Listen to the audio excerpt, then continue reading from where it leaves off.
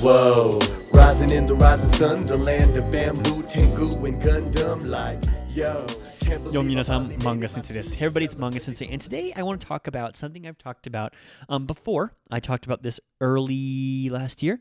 However, I think it's time to talk about it again. That's because when I was explaining it on Bondolingo, if you follow me on Instagram, you'll know who Bondolingo are. They're a wonderful company that teaches Japanese, and I'm one of their personalities on there as well. It's another way for me to kind of introduce Manga Sensei to a larger audience, which is something I try to take advantage of. However, I was recently trying to teach in 1 minute, not 5 minutes, the concept of the Kodoasaur, which is things that match up with ko, do, and so, and there's corresponding suffixes. If you'd like to see a whole list of this, I do have it available on my website at manga-sensei.com, an easy-to-understand spreadsheet as well as everything else is on there for your convenience. However, with this in mind, it's necessary to quickly, at least, talk about the concepts behind these four suffixes. Again, prefixes. I'm not going to go into the different types of them that there are, but let's simply use, for a matter of conversation, the location identifiers, ko. So if I have the prefix ko to ko, it becomes koko.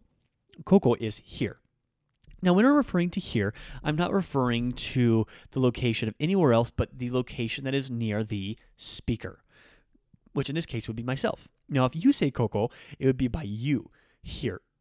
Now, on the flip side of that, if I were to switch that and say soko, which would be by the listener, the person of whom I'm speaking with, in this case, it'd be yours. Where is your soko? Where are you? If you'd like to connect with me on Twitter, at the Manga Sensei, you can tell me where you're at when you hear this episode.